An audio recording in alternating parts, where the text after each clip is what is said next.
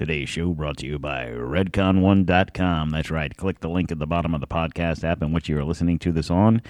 Check them out. Use promo code T20 Quartermiss. That's right. redcon1.com. There's nothing special about being American. None of you can define for me what an American is. I am the nation. I was born on July 4th, 1776, and the Declaration of Independence is my birth certificate.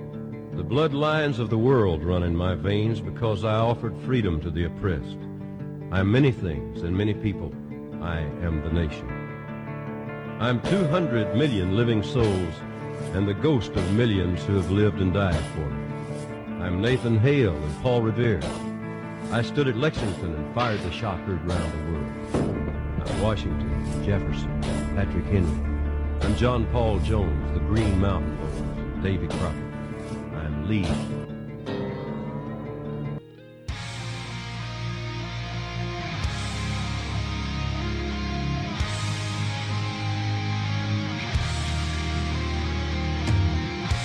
Coming to you from the D-Tom Studios in the free state of Florida, sponsored by Maker's Mark Bourbon.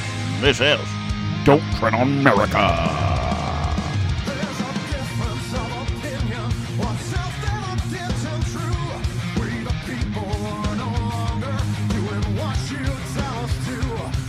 And I'm your host, Don Q. It's April 10th, 2023. It's Monday. Yeah. Let's let this music rock on. Here we go.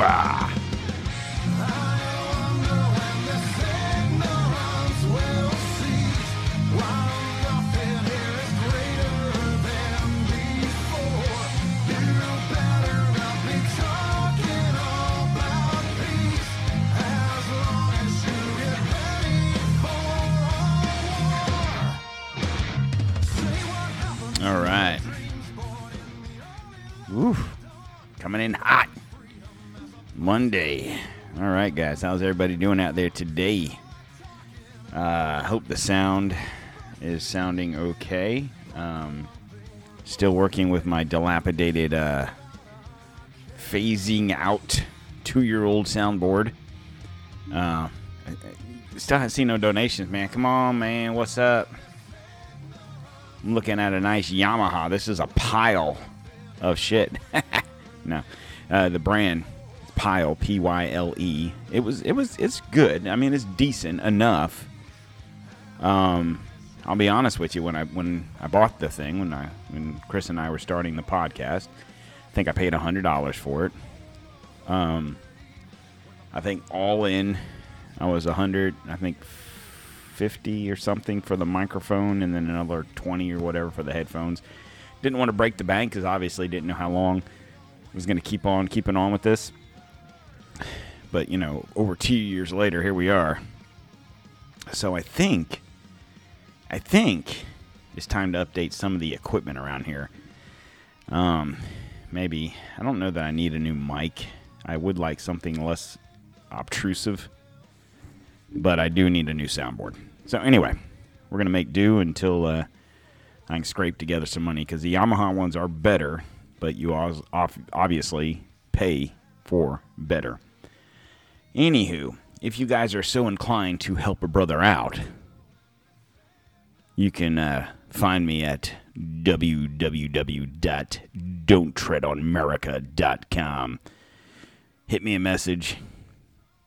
$10, $20, $250, whatever. Whatever you want it. No, I'm joking. But, in all honesty, I know we're all working folks here. My niche is I work a full-time job, do a part-time podcast. I make 0 pennies on this. I actually lose money doing this. And it's fine because, like I've said before, I do this as a hobby. So, try to get you a show in 3 days a week. I feel like the stuff I talk about is just as good, if not better, than some of the big boys, And I will not do a Patreon. I'll not do premium. I won't do any of that stuff. My hope is to one day get real deal sponsors that pay me to pimp their products, as long as it's products that I can get behind. And with that being said, this next portion of the show is brought to you by Bud Light. JK. Yeah, that'll never happen. Like I said before, you want to protest, I've been protesting Bud Light since I was 15 because that shit's garbage, for real. And this has nothing to do with that chick dude on the cover or on the can, whatever. Anyway, on to the show. Like I said, it's not a big deal. I'm trying to get things together, buy some new equipment. Like I said, if you guys enjoy if you enjoy me hitting the microphone, then, whatever. But if you don't enjoy me hitting the microphone and you like the sound to be a little bit better, then, help me out a little bit, Anyway. So, I got a show for you today. I've been building on this show for a couple of weeks, and there's been so much other crap that's been going on. And the reason I haven't really focused a whole lot on this stuff is it's because it's stuff that I've already covered. And like I said on the last show, I was going to talk about this stuff today. I was, it's easy that I'm sitting here talking to you about this stuff that I talked to you about well over a year ago. Okay? Now, mind you, when I discussed this back March 25th, it's actually two different shows. It was March 25th and July 7th, I think, somewhere around there. Two different shows, two different topics. I'm going to meld them together today and show you how one has to do with the other and versa versa, right? No? Vice versa? Vice versa. And we'll get all that together, and I'm going to play clips from the show that I did over a year ago, and you can understand my frustration now. And what I mean by that is, like I said on the show the other day, here you have just some dude. Now, I know it's crazy old Don, for the handful of people that know me, that actually know me, that listen to the show, and you know what I do for a living, you might be like, what the fuck does this guy know? He's just fucking working a job. What does he know about any of this stuff? Let me clue you in on a few things. I'm smart. No. Here's the deal. In all honesty, my wife, we and this is why the show, sometimes I have to not do a show here and there, is because we rarely see each other. And maybe that's the keys to success. I don't know.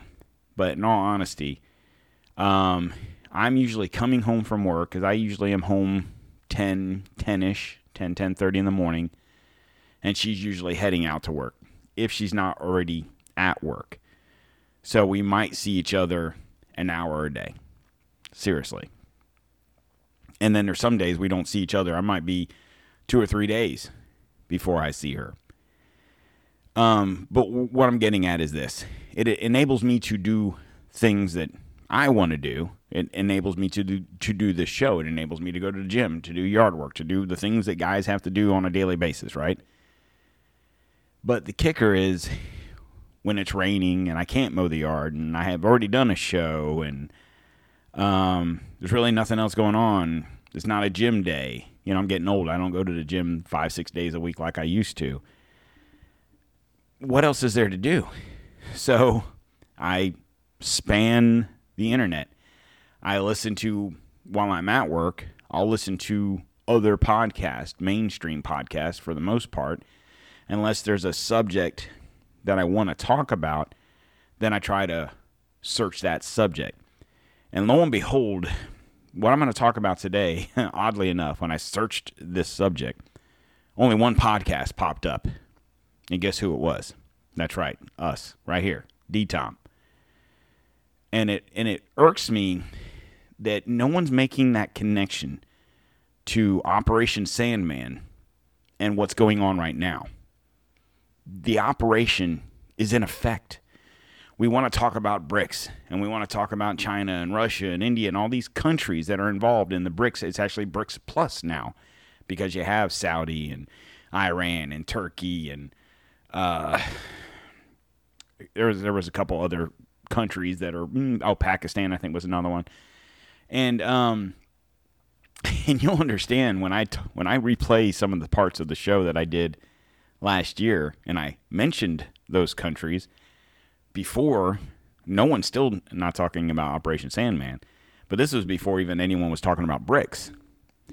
So now you have mainstream podcasts, some nationally syndicated radio shows, some TV people starting to talk about BRICS and the devaluation of the dollar and all that fun stuff. But before we get into all that, I'll tell you about our next sponsor, and that's Christian Lawson Watches. Check them out at christianlawson.com. Don't forget to use promo code DTOM at checkout to get 30% off your purchase price. That's DTOM, 30% off. Check them out, christianlawson.com. All right, so for, I don't know, close to 100 years, roughly, the United States has been the global currency. And I know 100 years, 80 years, whatever that exact number is, it's inconsequential because we don't think about it. People that most of everybody that's listening to this show, no matter what country you're in, whether you're in America, and we are heard all over the globe because we are that big. But you guys understand what I'm talking about, especially if you live in Europe and other countries, wherever those countries may be. And I'll break the currency numbers down and you'll understand more about what I'm talking about. You understand if you live in Spain, in England, in France, and these European countries, some Asian countries and stuff, the folks that are listening to this that live in those countries, you know what I'm talking about when I tell you I can roll over there with a $10 bill, a $20 bill, and use that money. And it's like, oh shit, American money. I'm not lying when I tell you this.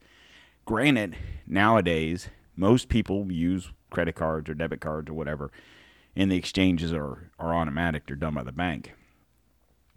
But if you were to ever take a trip into some of these countries, especially when I give you the exchange rates of some of these countries, and you just say you take $200 in cash. Okay, now granted you might pay for your hotel and whatnot with the credit card or debit card or whatever you use. But if you just carried $200 in cash, and I'm not even talking big bills. I'm talking 1s, 5s, and 10s. Seriously. And tip somebody a $1 bill. In America, you're a cheap son of a bitch, right? But let me look at this real quick. In Venezuela, you just freaking made their day. Because their exchange rate is, what is that, 2 million of whatever their dollar's called, the Bolivar. $1 American money. Okay? Turkish lira is $20. 50 cents. I'm sorry, 5 cents in America is 20. So you can understand what I'm trying to say. Now, there's other countries that their money's worth more than ours or close to ours. And when we say global currency, that's why it's a big deal, because I don't know exactly how many countries are in this world. I'm not going to count them. I don't care. But the majority of those countries use U.S. currency. They don't even print their own money. They use us. And it's been like that, not just about American. Other countries, other areas have gone through this. So initially, way back when, in the 17th century, the first European banknotes were issued by Stockholm's Banco, founded by Johann Palmstruck. Okay? So you got to think, back in the 1600s, they were just exploring the New World, right? So the majority of your population was in Europe and Western, well, all of Europe into Russia, the Middle East. That was the majority of your population was there. A population that used money. Let me rephrase that. Civilized population, that's what we'll call it, because obviously there were people living in America and South America. We didn't know that at the time. And there were people living in parts of, all throughout Africa. and all throughout Australia and wherever. And we didn't know that because we hadn't explored those areas. And when the people came to the New World, to America, to South America, and parts in between, they discovered these savages, right? But those people didn't use money. They bartered. They traded eggs for whatever. So that was your first quote-unquote global currency. Because even prior to that, it was, I would say even probably in this time frame, a lot of people didn't use money. There was probably more bartering than you've seen middle-aged movies, right? I'll give you 2 shillings for the chicken or whatever. It's that type of currency. But in the late 17th and 18th centuries, the use of silver Spanish dollars were used. So what happened was, as people progressed and they discovered metals and they discovered ways to melt and smelt and combine and make stuff, silver and gold and stuff like that became valuable. Now, you can ask the question, back in those days, why was that stuff? Why? I guess you could ask, why is silver and gold valuable? Now, nowadays we can make the argument that platinum and silver and gold and these metals, copper even, are valuable because they can be used as conductors, right? Gold's a great conductor of electricity, silver too. And you see the big push for, solar panels and electric cars and all this crap. And that kind of stuff is used in that. So silver, those things are valuable because of that. But 200, 300, 400 years ago, why in the hell was silver and gold valuable? Because it was shiny. It was pretty. It didn't the only value it held was to the people that thought it was valuable, if that makes any sense to me. And that's kind of what Chris's mindset is.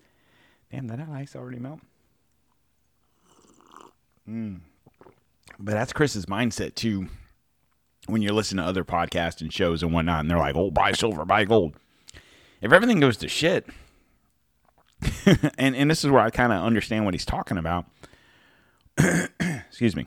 What good is gold and silver? If there's no technology, if there's no economy, if there's no, it's other than it being pretty, who cares? I need to eat food. I need water. I need, whatever.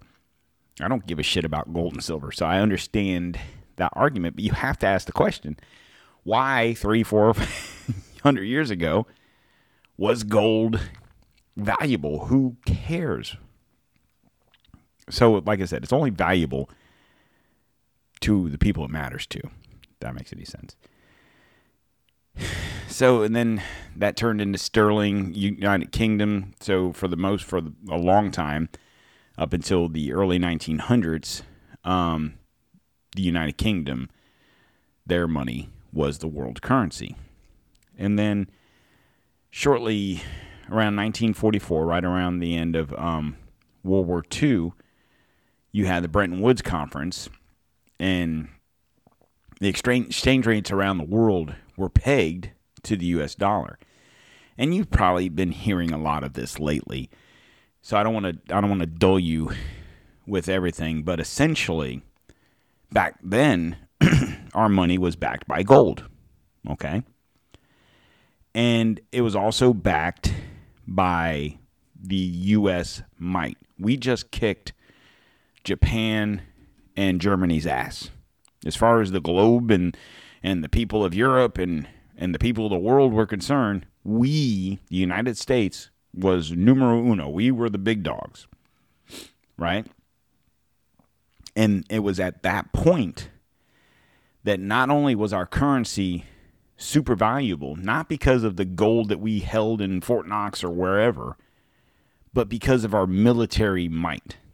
People were, not for nothing, but for lack of a better term, our money was valuable because people were afraid of us. We just nuked. I mean, it wasn't nuclear, but you know what I'm saying. Japan. We fried those motherfuckers. And what are you going to do about it? Because back then, no one else had that technology. You see what I'm saying? So 80 years ago, we were waving our dicks around thinking we're the shit, and there's nothing you're going to do about it. Because look, we just fucking barbecued a bunch of damn Japanese people. You want some? Do you want some? So essentially, to dumb it down, we were bullies. And we took their lunch money.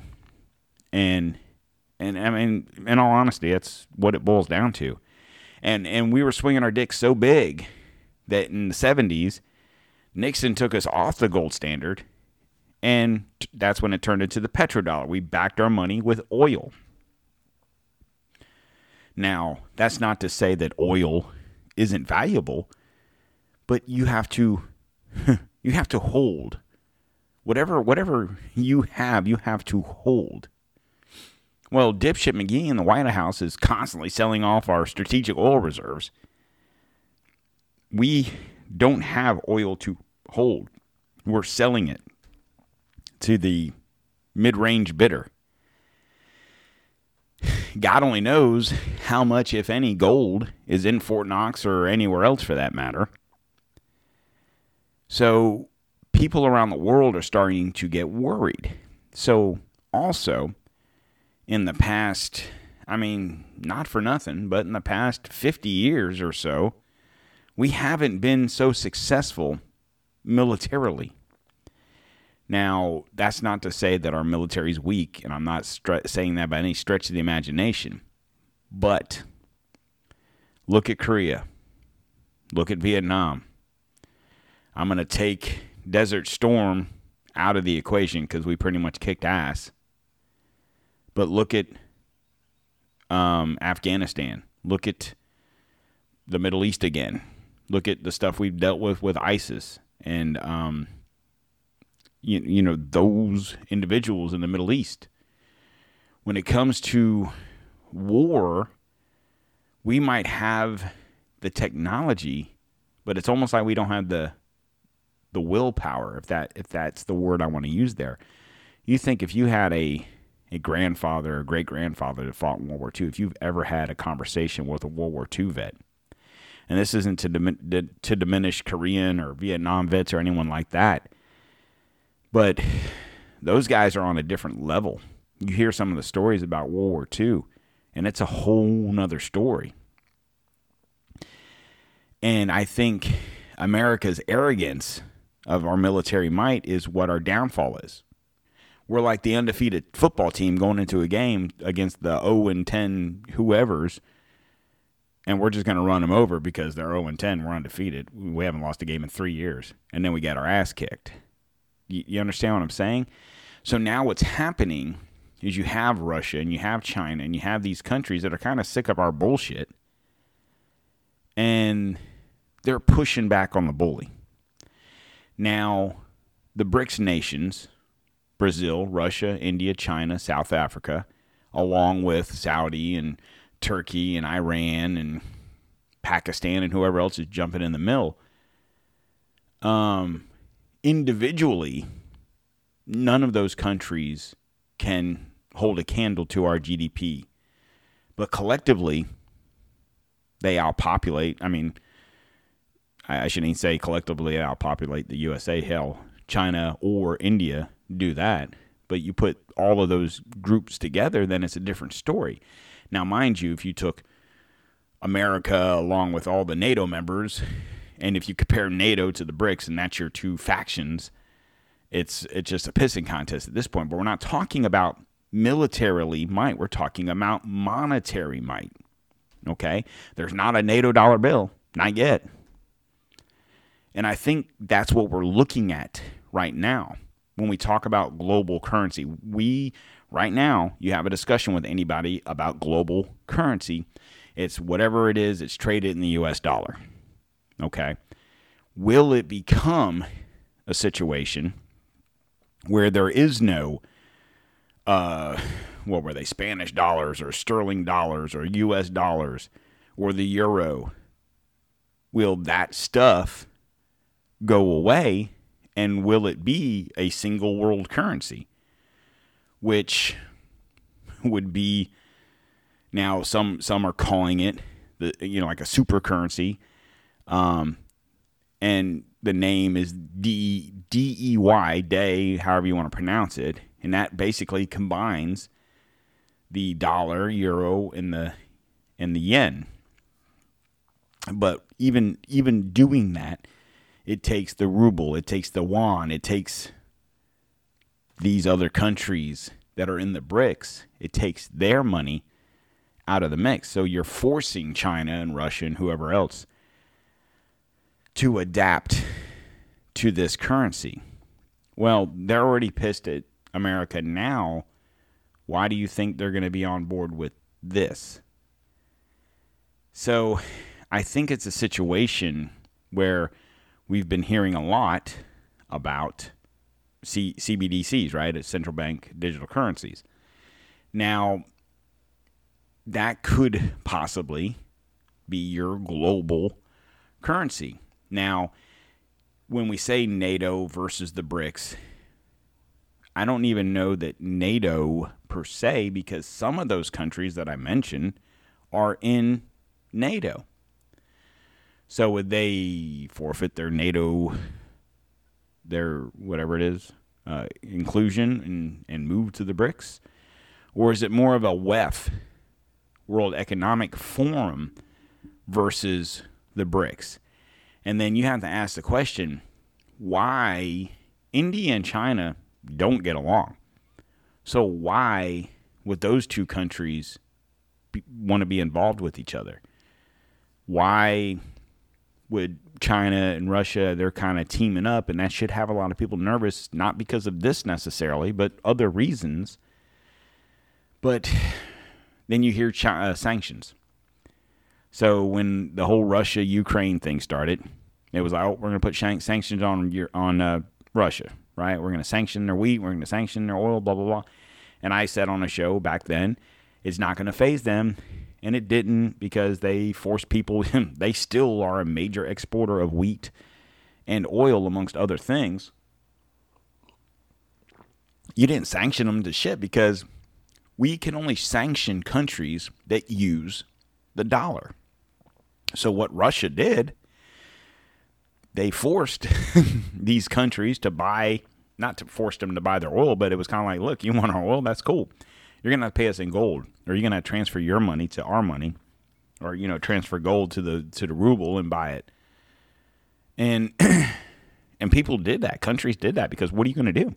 We're not producing oil to sell to whoever, right? You just heard about, I talked about it a week or so ago, where France and China just inked a deal on natural gas. Well, China doesn't even produce natural gas. So who in the fuck do you think that natural gas is coming from?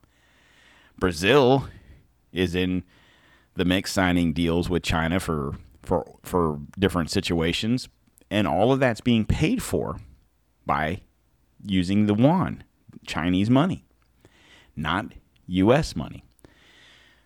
So what happens when all that money that countries used to use for us, or, American money, it comes back to us? Now you start to delve into the branch of possible hyperinflation, because now there's more money chasing fewer goods. So a dollar might not be worth $1, it might be worth 50 cents or a quarter or whatever, but it's still $1.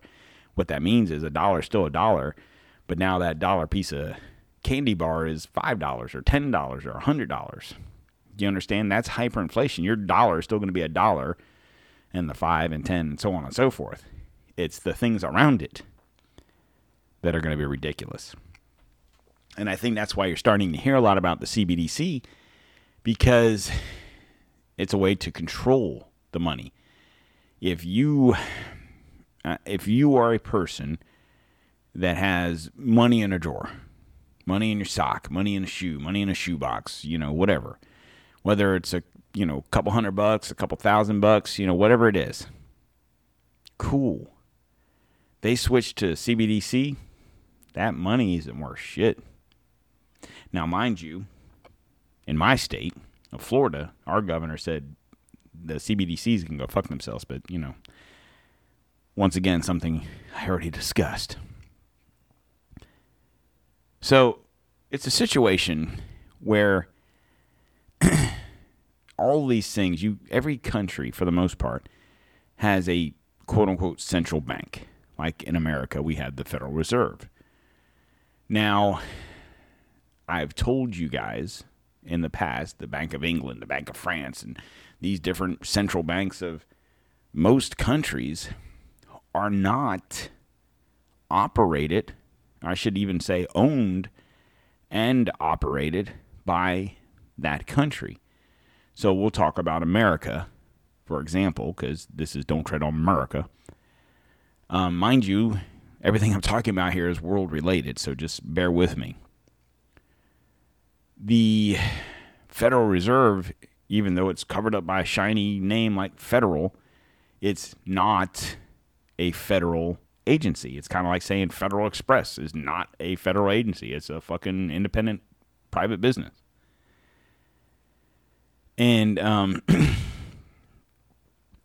who owns that? So, back, again, did a show back about the Rothschilds, NWO. I encourage you to go listen to it if you haven't already. But you can go back. If you listen to the show, cool. If not, you can do your own research. I don't recall when I did the show exactly. It was probably back in August, I think, of last year, somewhere around there.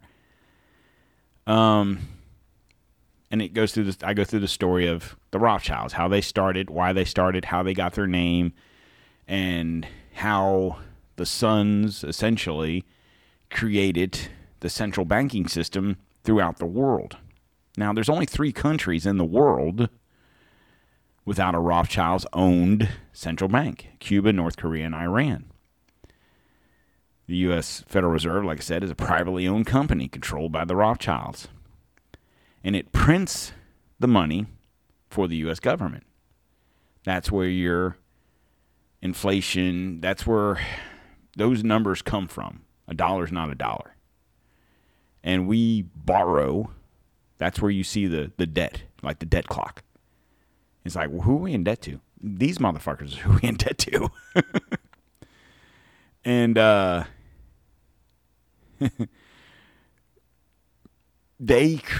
people, like you hear, why is it so important for this war? Why do we care? Why do we keep on pumping money into this situation? Why do we care? Oh, we got to stop the evil Putin.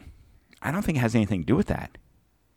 I don't think if we really gave a shit about stopping Putin, we would go to fucking war with him. We wouldn't use this ragtag bunch of fucking poor individuals in Ukraine to fight the war. It's a proxy war. And who's the proxy? What's your global elites? And it's a way for them to get their money back. Well, how do you say? Because they own the fucking military contracts. The companies that were sending all this military might to Ukraine to fight these wars, who do you think's getting that money? These people.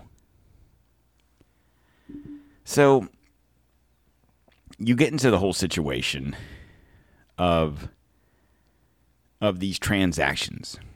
And it's interesting to me that, as far as we know, I should say this.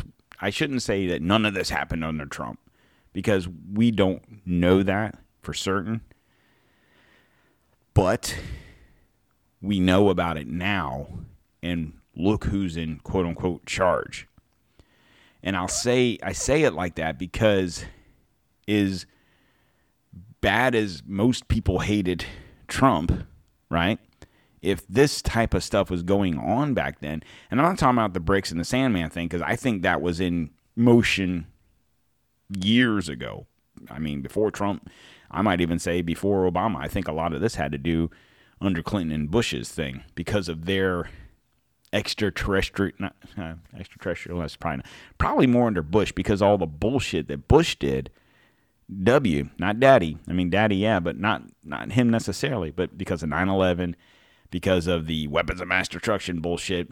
I think that was a catalyst. This is just my personal opinion, that sparked the creation of Operation Sandman, because I think it was at that point that a lot of people were like, not people here necessarily, although we should have been like this, because we were blinded by the story we were being told of 9/11. But the rest of the world was like, this is bullshit. And I'm going to go ahead and say it because we've been trying to do a 9/11 show for since we started doing this show. But there's a lot of people out there that says 9/11 was a false flag. And is it true or not? I don't know. Hopefully that's a show for another day. But words.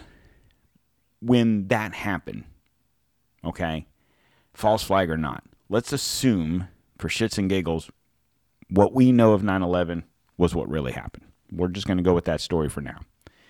Regardless of that fact, or let's use that quote-unquote fact, who were we told did that? Well, it was Saudi Arabian people and Osama bin Laden and blah, blah, blah, right? Who did we invade after that? We didn't go into Saudi Arabia. We didn't go into Afghanistan. We did look for Obama. We did look for what the fuck, bin Laden. Jesus, Obama, whatever. But we invaded Iraq again, looking for weapons of mass destruction. And that in itself was a bullshit situation. But even if it weren't a bullshit situation, they had nothing to do with 9/11.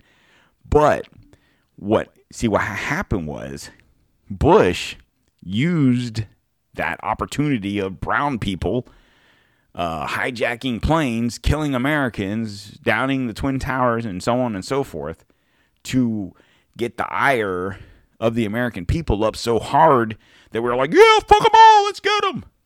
And that's what happened, essentially.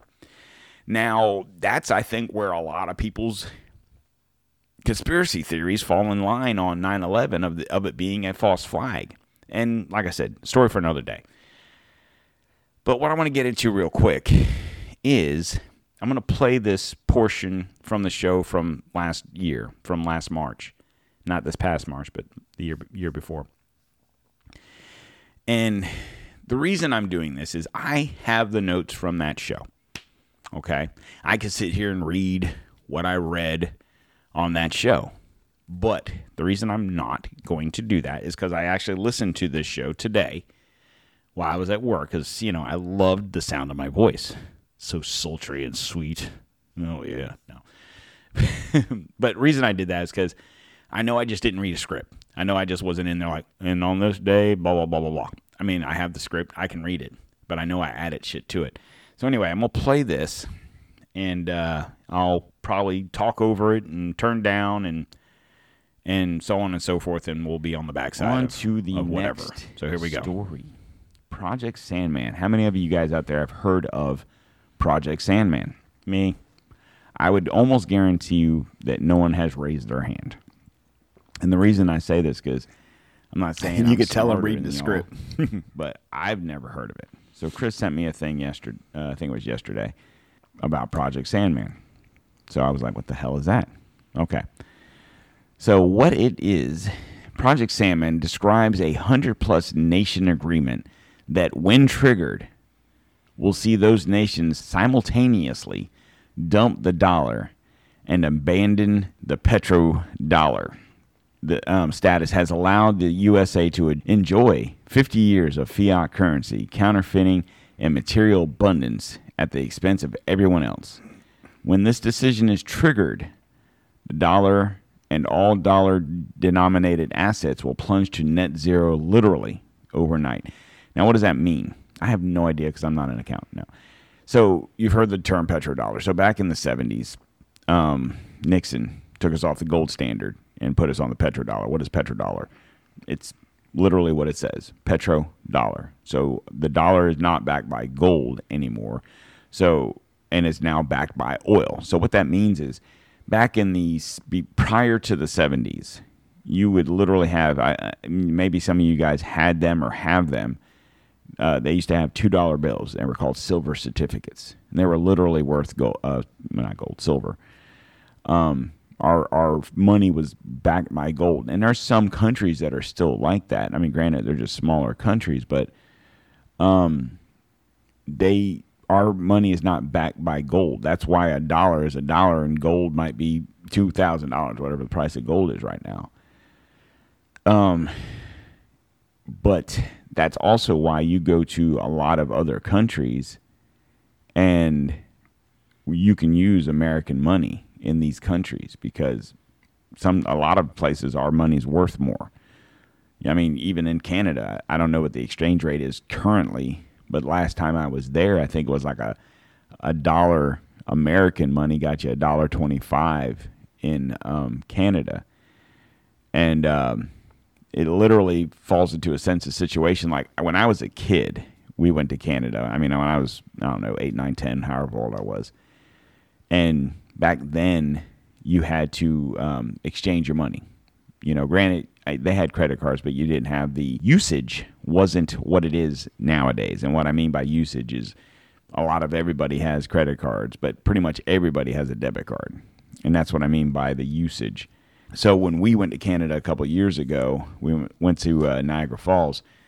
I was curious about that. Okay, well, how in the hell are we gonna go out to dinner and do this and do that and whatever? I was just using my debit card. So it was funny. You go out to dinner, right? And let's say Canada, you're eating at a Canadian restaurant, whatever it was, and let's say it was a $50 dinner, right? So here's my debit card. They use it. You leave a tip, whatever, and then I look at my, my bank statement, my Bank of America on the app or whatever, and I was like, man, it was only $40-something.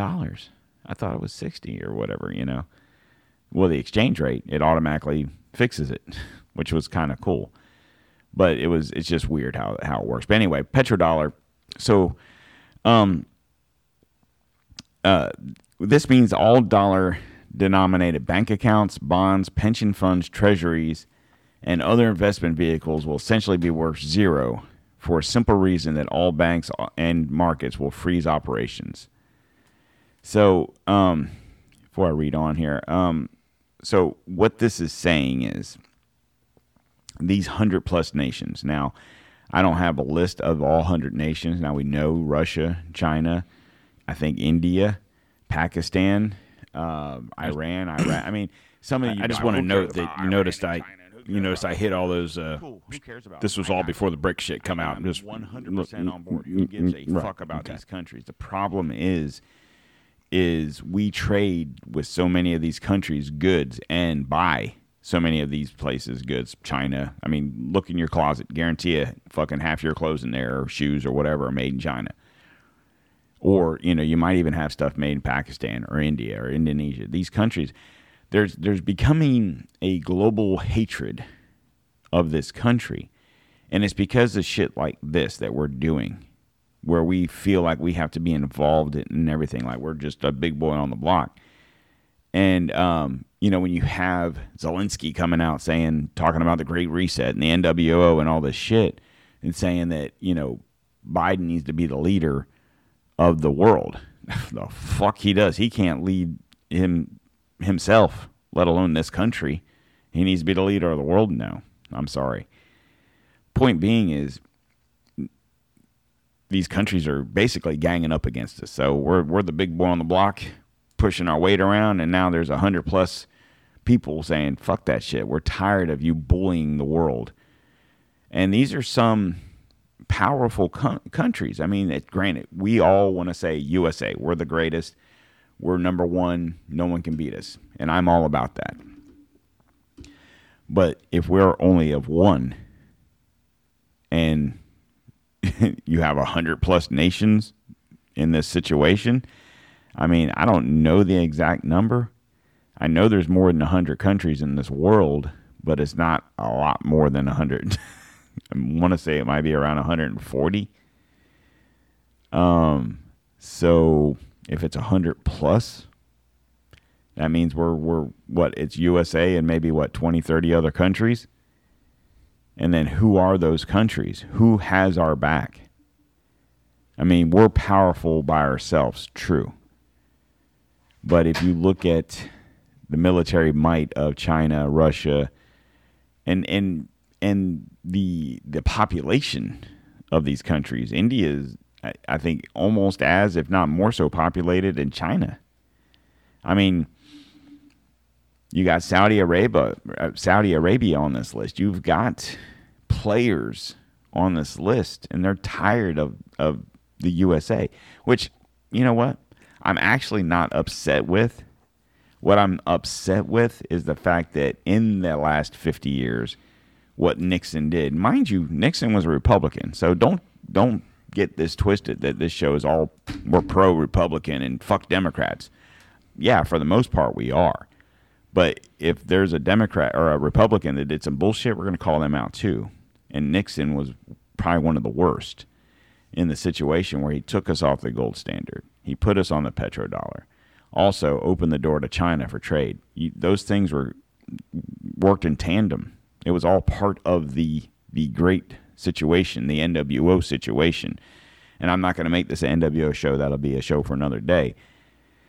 But my point is when they did this, it took the American, made in America, the standard, not to make a movie reference, and Chris makes fun of me because this is probably one of my favorite movies, but think about Back to the Future. When he goes back in time, right, and he goes to the Doc's house, and he's, blah, blah, blah, got struck, not struck by lightning, but, he ended up back in 1955 or whatever. And when they're breaking things down and trying to fix whatever, the Doc's like, well, no wonder this was made in Japan, and it's like, all the best stuff's made in Japan, Doc. What are you talking about? And what the hell?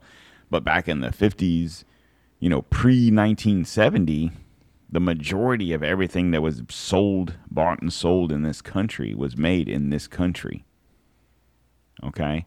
It wasn't until Nixon opened up the doors to Asia that all this stuff happened. And then you had companies in this country of varying kinds move production to these countries because the wages were easier. That we sit here and say all the time, the 1% must pay their fair share, blah, blah, blah. They've all set their shit overseas, dude, because they're making their money over there. Like I've told you before, you could buy a $1,000 iPhone, right? It could be made in America for $100, right? And Apple could profit $900. I'm just throwing numbers out.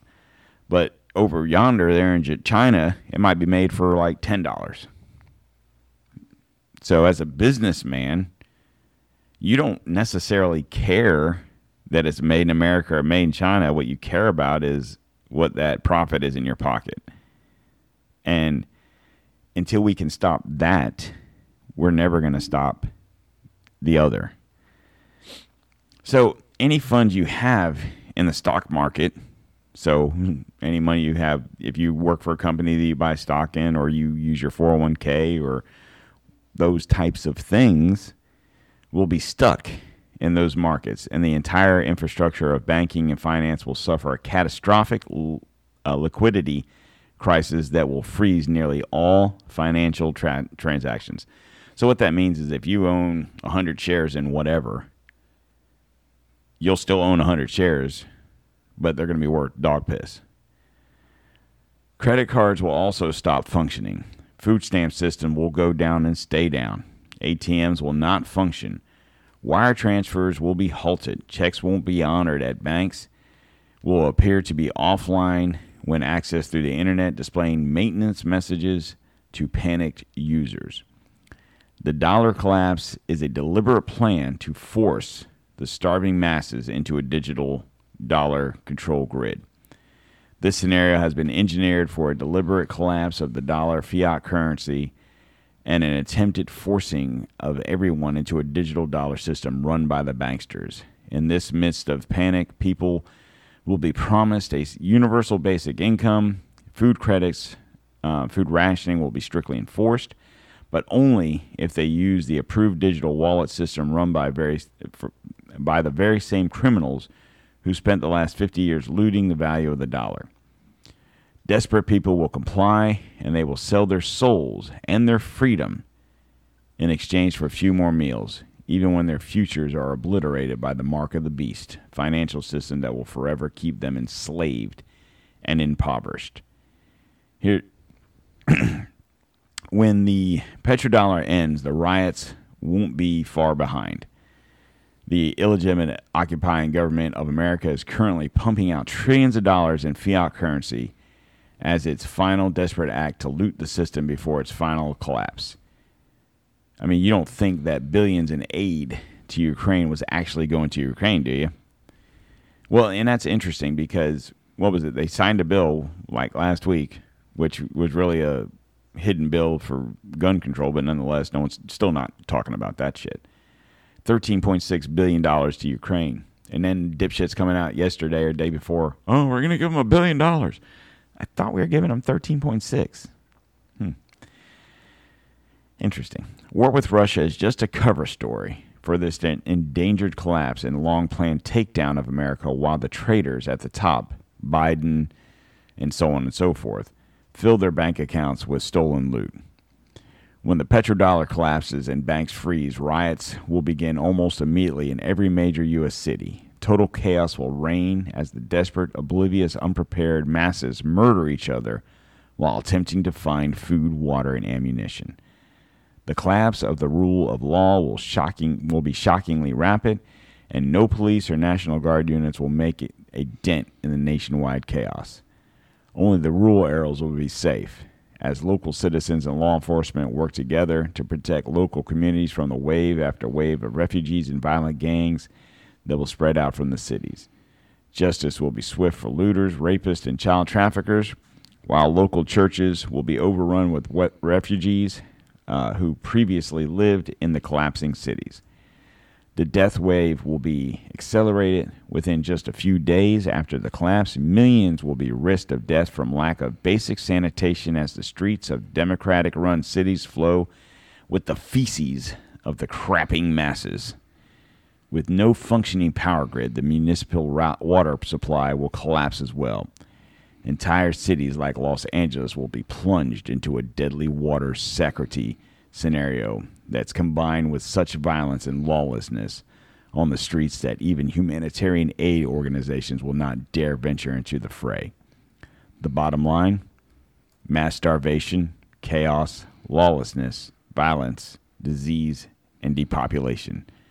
In other words, everything the globalists have wanted for America all along. None of this is by accident. It's all planned. And the Bidens, the Clintons, and even the neocons like Bush have been a part of this plan since day one. This is the controlled demolition of the United States of America, just like Building 7. See, I did say that. Okay, so I'm sorry about that, but guy, I don't know what I'm doing. I think my biggest problem here is I'm trying to build a brand. And here we go again. Here goes Don. Don't tread on America. Guys, real quick, whatever podcast app you're listening to this on, please subscribe to the show. It costs you literally 0 cents. You're listening to the show. That means you love it, and it's your number one podcast, and I get it. So subscribe. And if you're able to leave a comment, a rating, a message of how great I am, please do so. But most importantly, subscribe. Share this with your friends. Sorry, I got the hiccups. Anyway, so in that situation there, my whole point was, towards the end there, was to scare you to death. No. And that's where the gold and silver conversation comes into. Yeah, okay. I'm going to say this about that. If you are in a position in your life where you can afford to go buy some silver or gold, okay, I think silver's trading around $25 an ounce, okay? By all means, go buy you some. But look back to, I think it was last year, year before, when Sri Lanka, their economy crashed. The people went fucking ape shit. Okay? That's in Sri Lanka. What do you think's going to happen here when people's debit cards and EBT cards and credit cards and cash isn't worth shit? What do you think's going to happen then? Okay, good. You bought your emergency food supplies. Good. You went to your grocery store and bought a shit ton of canned foods. Great. How are you going to protect yourself, your family, and all that stuff you bought? Because God hopes that you bought a gun and a fucking shit ton of ammo. Because, in my opinion, that is going to be worth more than any silver or any gold. Because I don't want to encourage this lawlessness. Of course, I had 20 minutes of whiskey drinking while you guys are listening to that, but you're welcome. But I and the people I know are going to be protected because they have some guns. They have some ammo. And I don't even have some ammo. I have some's ammos. Hopefully you bought some food. Whether you went to one of these, emergency food supply companies and was dropped $1,000 on 3 months of food supply, cool. Or if you went to your local grocery store and bought some canned foods, cool. Or water or whatever. That's great. Like I said, when the angry mob that doesn't listen to the show or any other shows telling you similar things, what are you going to do when those people come showing up at your house? That's the stuff you have to be thinking. Are you going to throw fucking silver coins at them? So I think that's the point of, do you need silver? If shit hits the fan, your silver coins and gold coins and bars and what, that ain't going to do nothing for you. Because when it comes down to it, people are going to want goods for goods. They're not going to want money or gold or silver, because let's just assume the market crashes and the US dollar is worth absolutely zero. If and when, I should say, or hopefully when, but if the U.S. economy rebounds, and we believe that would be the case because it's always been the case. That doesn't mean your dollar bill or your 20 or your 50 or your hundreds or your thousands that you have stashed in a drawer somewhere are going to be worth anything, because what if they switch to the digital currency or switch to the DUI or whatever? Oh, you can trade that $1,000 you have stashed in a sock but now it's only worth $50. And that's kind of my point to all this is you might want to get prepared. I've said this time and time and time again. Food, great. Water, excellent. Maybe things to purify water, even better. But how are you going to protect yourself? That is key. But I know I'm running long, and I'm going to finish this because I've got 4 more things to talk about, so tough shit. You guys are going to have to hold on.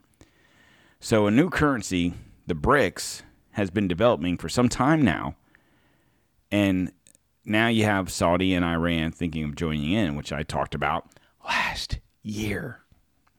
The BRICS countries, Brazil, Russia, India, China, South Africa, have been working towards developing a new currency for quite some time now. In recent news, there's been that Saudi and Iran might join as well. The idea is to create an alternative to U.S. dollar as global reserve currency, and this could have significant consequences for the U.S. Now, I'm going to say this about all of that. Their thought process, the BRICS, peoples, nations, whatever, thought process is that they will create their money to replace the dollar bill. I don't necessarily see that happening as much as it being in competition with the dollar bill, because you're only, at this point, you're only talking about maybe 10 countries out of 100 and however many.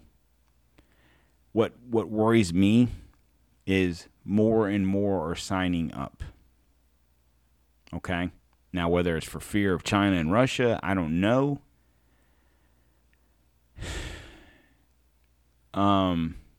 Some of these countries use the dollar as their currency, and that's where your problem lies.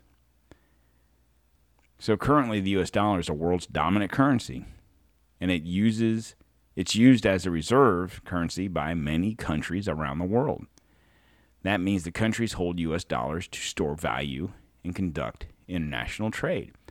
Point being, you go to Southeast Asia with $200 in your pocket of ones, fives, and tens, and the kid takes your bags up to your hotel room. You give him $1, and you are his best fucking friend. You peel $1 off your fucking roll. Are you going to miss that dollar? No, but you just made a fucking friend for life. And I'm not lying when I tell you that. However, the BRICS countries were to use their new currency as reserve currency. It would reduce the demand for the US dollar and lead to decline in its value. Now, like I said, Operation Sandman is in effect. It's not in effect now. It's been in effect. This isn't new. Like I've said time and time again, nothing happens automatically. It takes time. This Operation Sandman has been in effect for probably about 20 years. Okay? Since then, you're on your fourth president since then. Okay? I think it started with Bush. Not that he started it. I think he pissed enough people off that they were like, this is bullshit. We're doing something about it. Obama didn't help. I think Trump might have delayed it a little bit because people were worried about what he would do. They, oh, he's crazy. He's got nuclear football. Okay, well, that fucking kind of worked. Love Trump or hate Trump. I'm going to say this about that. When Trump was running for president, wasn't a fan. Didn't vote for him. In the initial, I voted for Ted Cruz. Then, I voted for Trump for president because God knows I wasn't voting for fucking Hillary Clinton.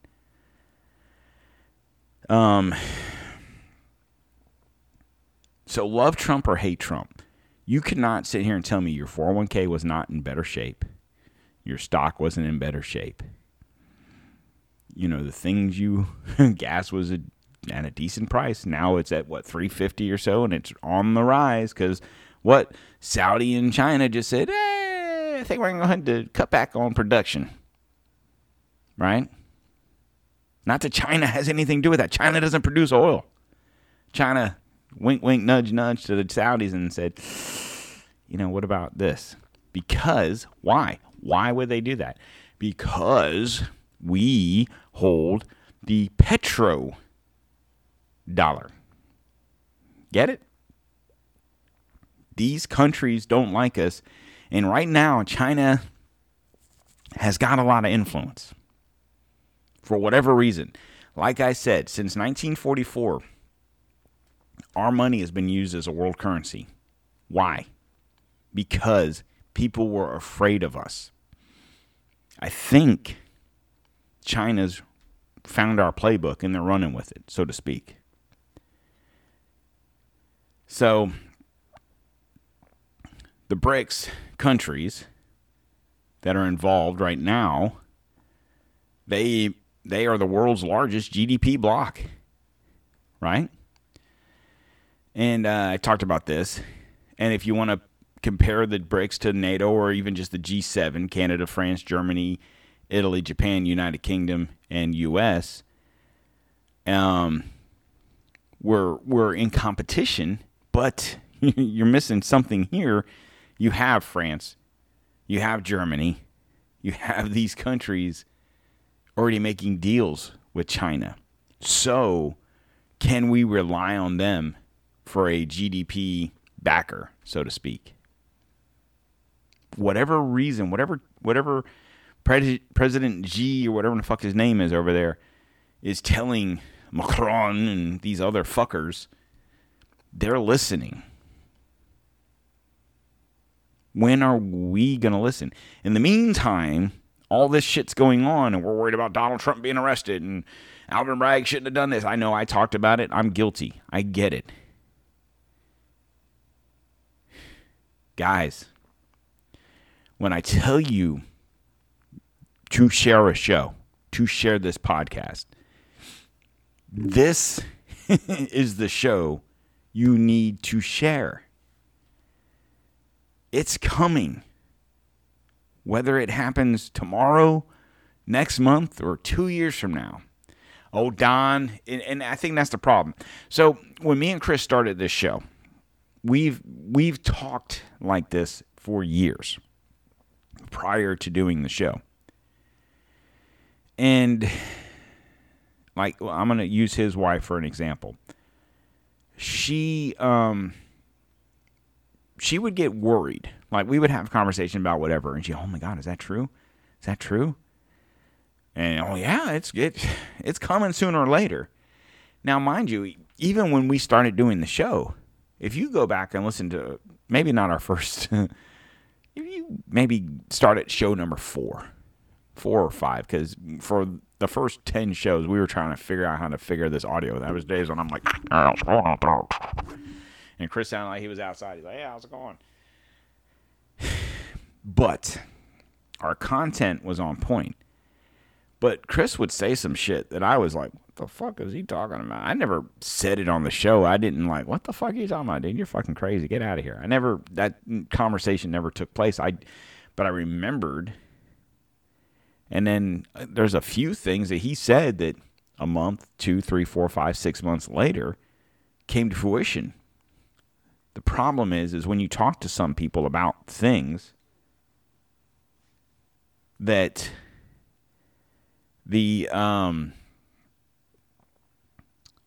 if they don't happen automatically, you're full of shit. Now, mind you, when I did the show last March that I played for you guys earlier, and I talk about the BRICS and Sandman and all this stuff. I didn't talk about the BRICS per se, but I did mention the countries.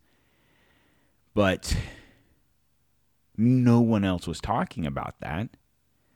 So, if you listen to the show, and like I said, I have a feeling I might have lost a chunk of listeners at that point. Because who the fuck am I, right? And I think that was a situation where people were like, and even if they didn't drop the show then, they may have dropped the show shortly thereafter because they were probably like, this dude's full of crap. This stuff never happened. He don't know what he's talking about. Cool. I get it. But where are we at now, a year later? Okay? That doesn't mean tomorrow it's going to happen. It might be another year. It might be another 5 years. The whole point of me saying the things I'm saying to you is for you to get ready. For me to get ready. For my friends and my family that no one listens to. I'm not for nothing. No one in my family listens to this show. Why? Whatever. Not that they hear it from me because we don't spend a lot of time together because, shock, no one likes me. But when the shit hits the fan, I'm going to be ready. Are you going to be ready? All right, guys, with that being said, no. So am I going to read this? BRICS, blah, blah, blah. No, it's pretty much everything. So the currency. So just to give you a brief overview, the top 10 countries, okay, their money versus our money, Okay? So basically, the dollar, if you took $1 bill, $1, and went to Europe, and you wanted a euro. You said, I got $1, I need a euro. You're going to need more money than $1. You're going to need $1.08. British pound, you're going to need $1.23. So what does that mean? Their money, $1 of American money is only 80 cents in Britain. It's only 92 cents for the euro. But in Indian rupee, I don't know what that is, maybe in India, $1 is worth almost $82 of their money. In Australia, it's $1.50. Canada, $1.35. So you might be asking, what does it all mean, Vassal? Okay, if I go to Canada, okay, just for quick math, if I go to Canada and I see something in a Canadian store that's $10, I'm thinking, okay, it's $10. And I use my debit card, okay? It's only going to be $7.40, $7.35, whatever. Or I'm sorry. $7.40, $7.55, whatever it is. You see what I'm saying? So, but it was $10. It was $10 Canadian money. Once you do the exchange, it's only because it's 73 cents on a dollar. You understand what I'm saying? So, some countries are dollars way more. Some it's less. Now, I'll say this. 1, 2, 3 countries. 4. It's less, but not dramatically less. It's not like there's $1 and it's worth a penny in these other countries. It's like 80, 90 cents. But the majority of the world, the countries that don't use the dollar as their currency, it's worth, Argentina, for example, $212 for $1 American dollar. If you go to Argentina, say what's Rio that's in Brazil. So what is Brazilian? Brazilian is $5. So if you went to Brazil, if you went to Rio de Janeiro, right, for vacation, let's say you got it like that, you're going to Rio, you're like going to party, you can see Jesus on the mountain, right? And you take your $200 in cash, you got your 1s, your 5s, your 10s, whatever. The guy takes your bags up to your room. You give him a $5 bill, a $5 American bill. You just gave him $25 in Brazilian money. If you gave him a 10, it's 50. You understand what I'm saying? That's your exchange rate. If you go to Chile, for whatever reason, $818 for $1 US dollar. Could you imagine? You go to the Chilean Inn in Chile, I don't know any cities in Chile, so pardon me. And you stay at the local hotel there, and you're having fun, and you're drinking some local liquor, and you're just checking out the sights, and you and your wife, and you're having fun. You got your $200 in 1s and 5s and 10s, and you slip the bellboy a 5. You are a fucking hero. You just gave that dude $4 fucking grand in his money. $4 grand. But it was only a 5. Right, do the exchange. Go to Colombia. $1 bill. $1. $4,500. Actually, $45.61 to be exact. Use my scenario. I just went, got the bags. The bellboy took the bags up to the room. Here you go, buddy. Here's $5. You might get a hand job. I'm just saying. Because you just gave that dude 20 grand. And that's the power of the dollar. Okay? Back Desert Storm. Go to Iraq. Go to Kuwait. at the time, they were giving you, and Kuwait's a rich country, and they were giving hundreds of dollars for like Levi's or Nikes or whatever, just T-shirts. And you say, oh, so if I got $100 from Kuwait, what does that matter? Well, in Kuwait, our dollar bill's only worth 30 cents. So their $100 is like $300, right? So the exchange works both ways.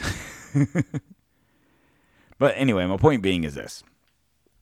For the most part, with the exception of a handful of countries, our $1 bill is worth more than their $1 bill. In some cases, it's significantly more. What happens if this BRICS thing's successful? And let's just say it's only 10 countries. Let's just say it's Brazil, Russia, India, China, South Africa, Saudi Arabia, Iran, Turkey, Argentina, and whoever else. Let's just say it's 10 countries. Well, if those 10 countries, if their GDP surpasses our GDP, forget about the G7, that devalues our dollar. Especially if these are countries like China and Saudi and whatever that we do business with. Like I've said before, go in your closet. Tell me how many shirts are made, or your shoes, or your underwear, or whatever that are made in China. Right now, as far as our president that we have is concerned, we don't produce oil. We're going green, baby. Hopefully, that'll change in the next year and a half. But in the meantime, it kind of is what it is. Wait till the summer hits. Gas always goes up in the summer, and in Florida, we're at like $3.50 something a gallon.